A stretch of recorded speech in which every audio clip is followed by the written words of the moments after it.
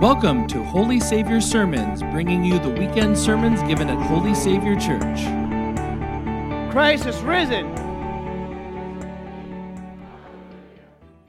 Christ has risen. He is truly, clear my throat out. Christ is truly risen, and everything has changed. Everything has changed. So this morning, a question for you, because I like opening with questions sometimes. Question for you is, what is something that has changed your life? Now, don't give me the easy answer and say Easter. I mean, that's kind of a given.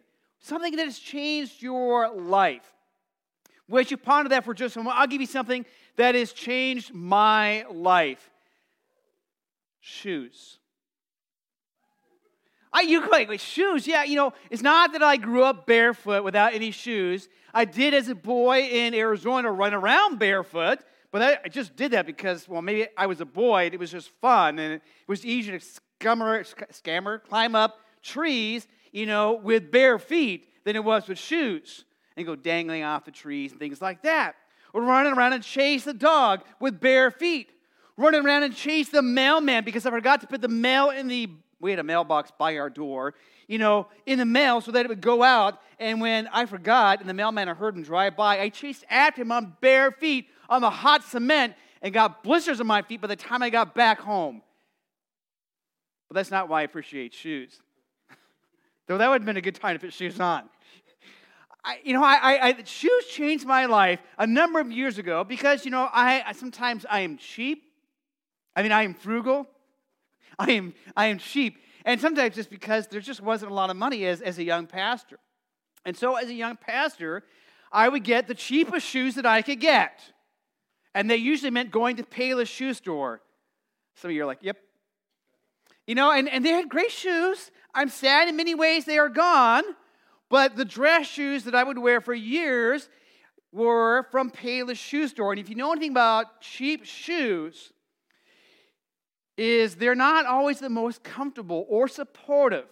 So on a Sunday morning especially, when I'm standing on my feet, sometimes for like 12 hours in these cheap shoes without any support, by the time you get home, you think, I'm only in my 30s and everything hurts. Ow! And it was my older brother who said, what you need is another pair of shoes. Just let me tell you. And I'm like, I can't afford shoes like that. One day he was staying with us. He moved to Omaha, was living in our basement for a while. We're out doing some shopping. And he's like, let's get you some shoes. I said, I don't have the money to get some shoes like you get. And he says, well, I'll help you out. He said, I'll cover whatever you can cover. And we went to the clearance rack, but we bought some nice shoes. And I wore those the next Sunday, laced those up, and thought this is not going to be that big of a difference. Oh, man. I feel like I was young again. It didn't hurt like it used to hurt.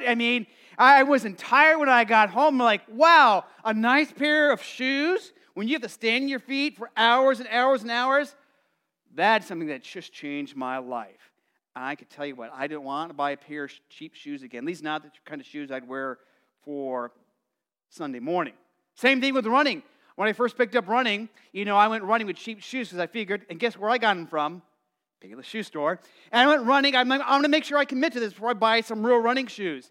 Well, if my body could have made it for about 1 or 2 more runs, I'd have been okay. But suddenly my feet started hurting. I went to see the doctor, and she said, what are you doing? I'm running. She said, what kind of shoes do you have?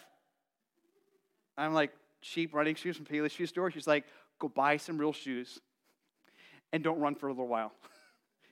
And so I went and bought some real running shoes. You know what? That makes a big difference. It changes life. What is something that has changed your life? Sometimes we experience things that change our lives in small ways. Sometimes they are profound. Sometimes they change our lives for the better. Sometimes they change our lives for the worse. Sometimes that just changes life. We've all been through a change over the last 2 years. We've all experienced in different ways through this whole phase of COVID. Sometimes things happen in life that just changes life. It had been a 10-year dream for Don Bennett. A 10-year dream. There's this vision that he had of climbing this 14,410-foot mountain called Mount Rainier. Anyone ever climbed Mount Rainier before? Good, I'm not alone. I've climbed mountains, but not something that's 14,410 feet. That on a clear day can be seen from 300 miles away. It's in, Washington. You can see it from as far as away as like, Corvallis, and in Portland. You can see it in British Columbia. This thing has got like 26 glaciers on it. And here's Don Bennett looking up at this mountain that he's about to ascend to. He had climbed it 10 years ago. And now he's here again to climb this mountain. And he straps the boot onto his left foot. And then he picks up these crutches, these specially made crutches, so that he can make his way to the top. Shortly after, a few years after, he had climbed Mount Rainier the first time that he made that 14,410-foot climb, he was in a boating accident and lost a portion of his right leg. So now, with the boot on the left foot and crutches, he makes his way to the top. And when he gets to the top of Mount Rainier, they ask him, "How'd you do it, Don?" And his immediate response was, "One hop at a time." One hop at a time. I mean, I don't know. Here's this white-haired, 53-year-old guy, hopping his way up the mountain. 14,410 foot. Just something that seems just phenomenal. Something that could have changed his life. And it did change his life, but how he also responded to that change and accepted a challenge they had before him. Sometimes we experience something in our life that changes our lives. Sometimes it's for the best, and sometimes it's for the worst, and sometimes it's just change. It was later the same day. And these group of Jesus followers, the 10 disciples were there, and the others that were with them, they're all locked behind closed doors because they are terrified, they are uncertain. Things have changed their lives. Jesus had died a few days earlier, and then earlier that day, these women came back from the tomb with this crazy story that Jesus was alive. And they're just trying to process everything that's been going on.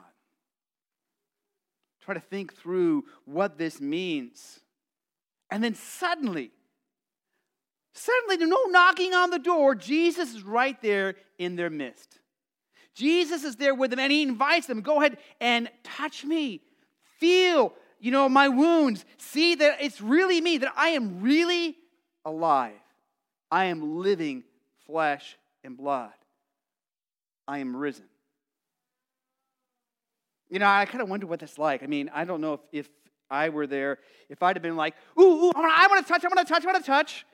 Or if I'd have been, in the back saying, you touch him first. You make sure he's alive, and then once your hand doesn't pass through him, then I'll go up and touch him. I don't know. And it just, wow. Jesus shows himself to be the living, risen Savior. And then he gets so close to them, not only can they touch him, they can feel his breath, and he breathes on them. It says, "Receive the Holy Spirit."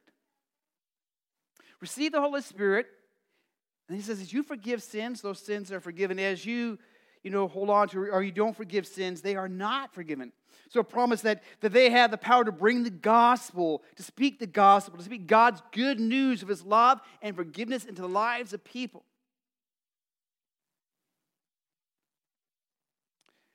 And of course, it says Thomas was not with them.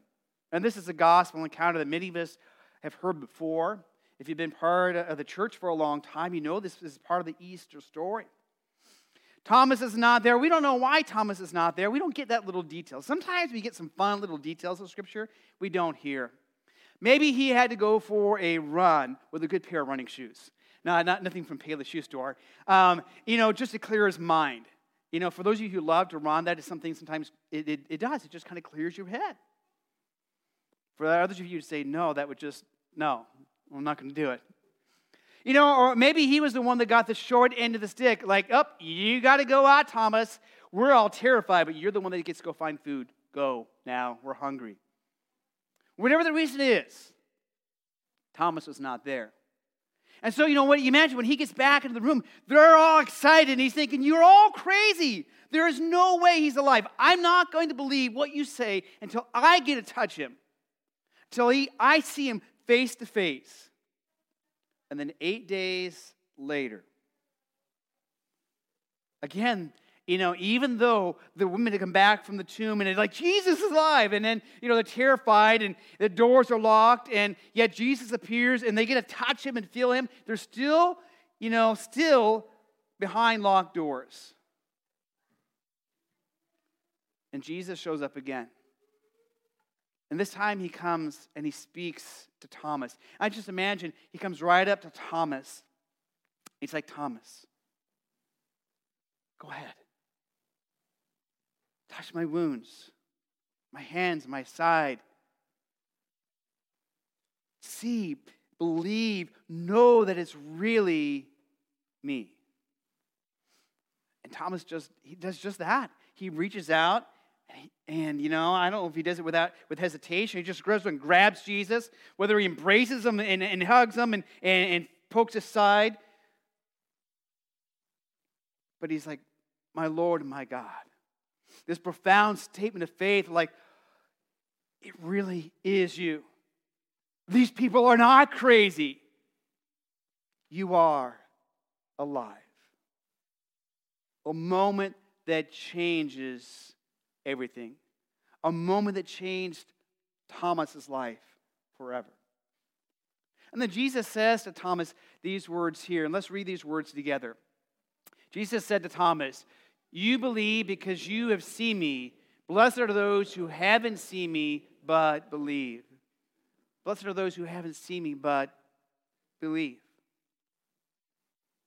And from here we know that it's a number of more days that Jesus continues to show himself to be a living Savior to more people. And eventually he's going to send his followers out into the world. They're going to start there in Jerusalem, and they're going to spread throughout the world. This message of hope, of God's presence, of God's love, of his forgiveness. To the very ends of the earth, Jesus will send his followers.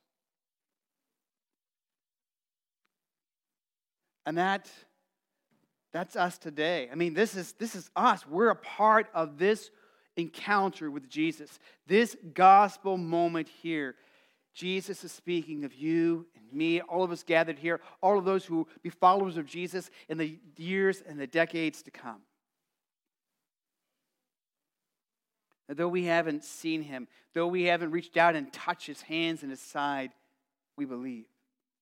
And what does that believing mean? Believing means that we too receive that forgiveness. We too receive his promise of his presence. That means we too are part of the vision that he has for his church.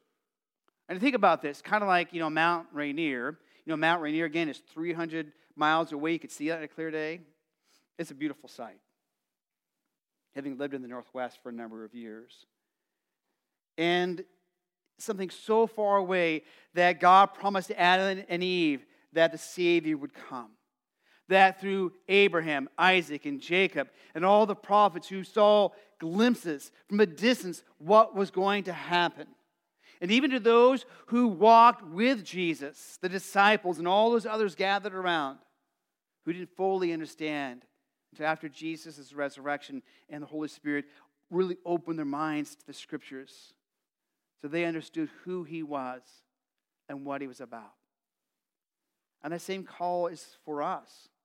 We here at Holy Savior, we say we are moving towards being a people who are growing in Jesus and sharing his love.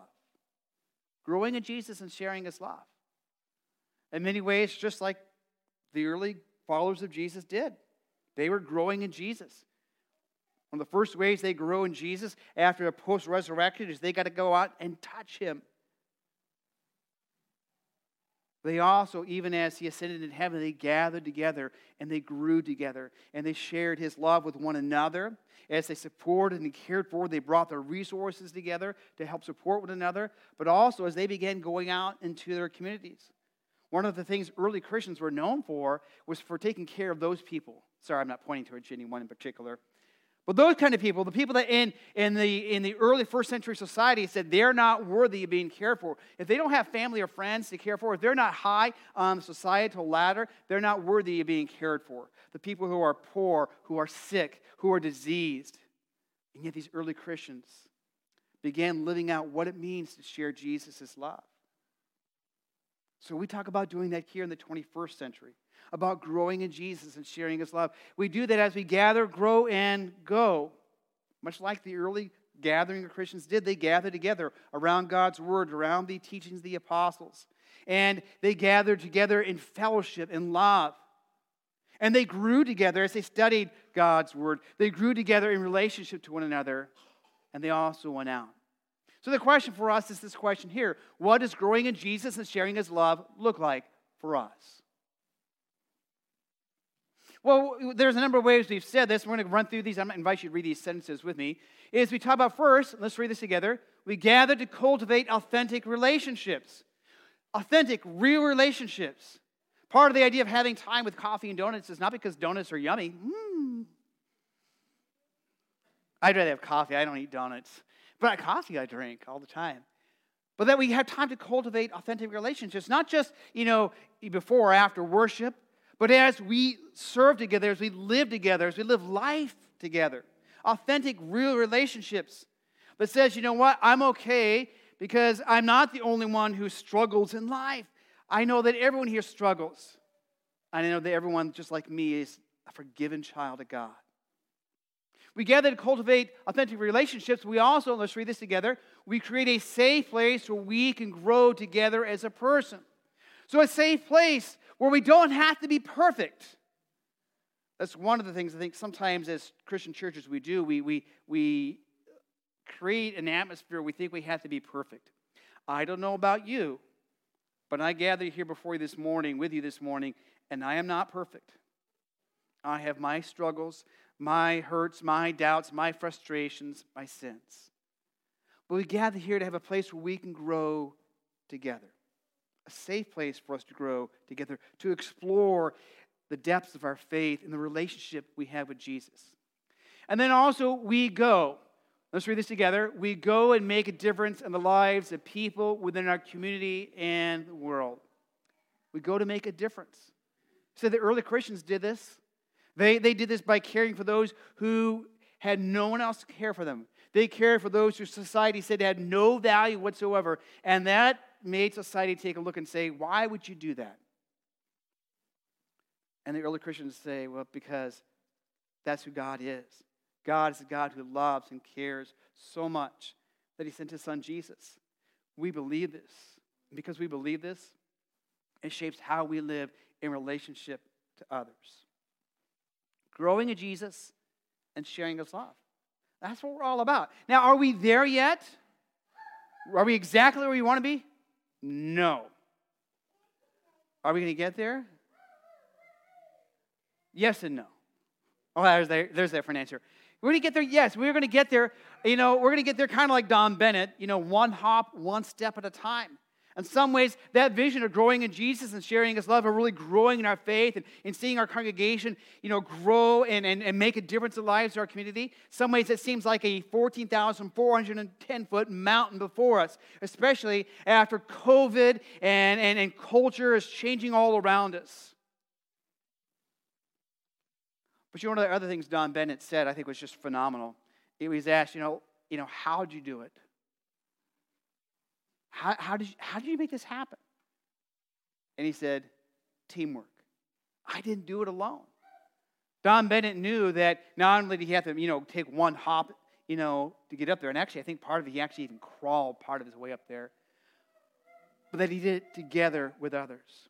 And so together, we will do this. Together, we will create a place where people have the opportunity to grow in Jesus. They have the opportunity to learn from God, from his word. They have the opportunity to have dependence on God and have that relationship with God in prayer. They have the opportunity to respond to God in worship like we gather here this morning. The opportunity for living a life of self-sacrifice as our God sacrificed his son Jesus. So we learn to be sacrificing of ourselves in service to our God and one another. That we relate to one another like our God relates to us with grace, love, and mercy. And that we become a witness. We witness to God's change, His love, His change in our lives. That we have the opportunity, we give the opportunity for people to gather, to grow, and to go. And whether that going is working with some of our local schools, the refugees, Matt Talbot Kitchen, whether it's going to somewhere like Poland, or even becoming an extended missionary like Chelsea started out with doing, and serving as a geo-missionary, we have the opportunities to gather, grow, and go together. And we do it. One hop, one step, one event, one moment, one life at a time. One life at a time, changed by the good news of Jesus Christ, of His death and His resurrection. Christ is risen. He is risen indeed. Amen. For more information about Holy Savior, including service times and location, please visit holysavior.org. Thanks for listening, and until next time, God bless.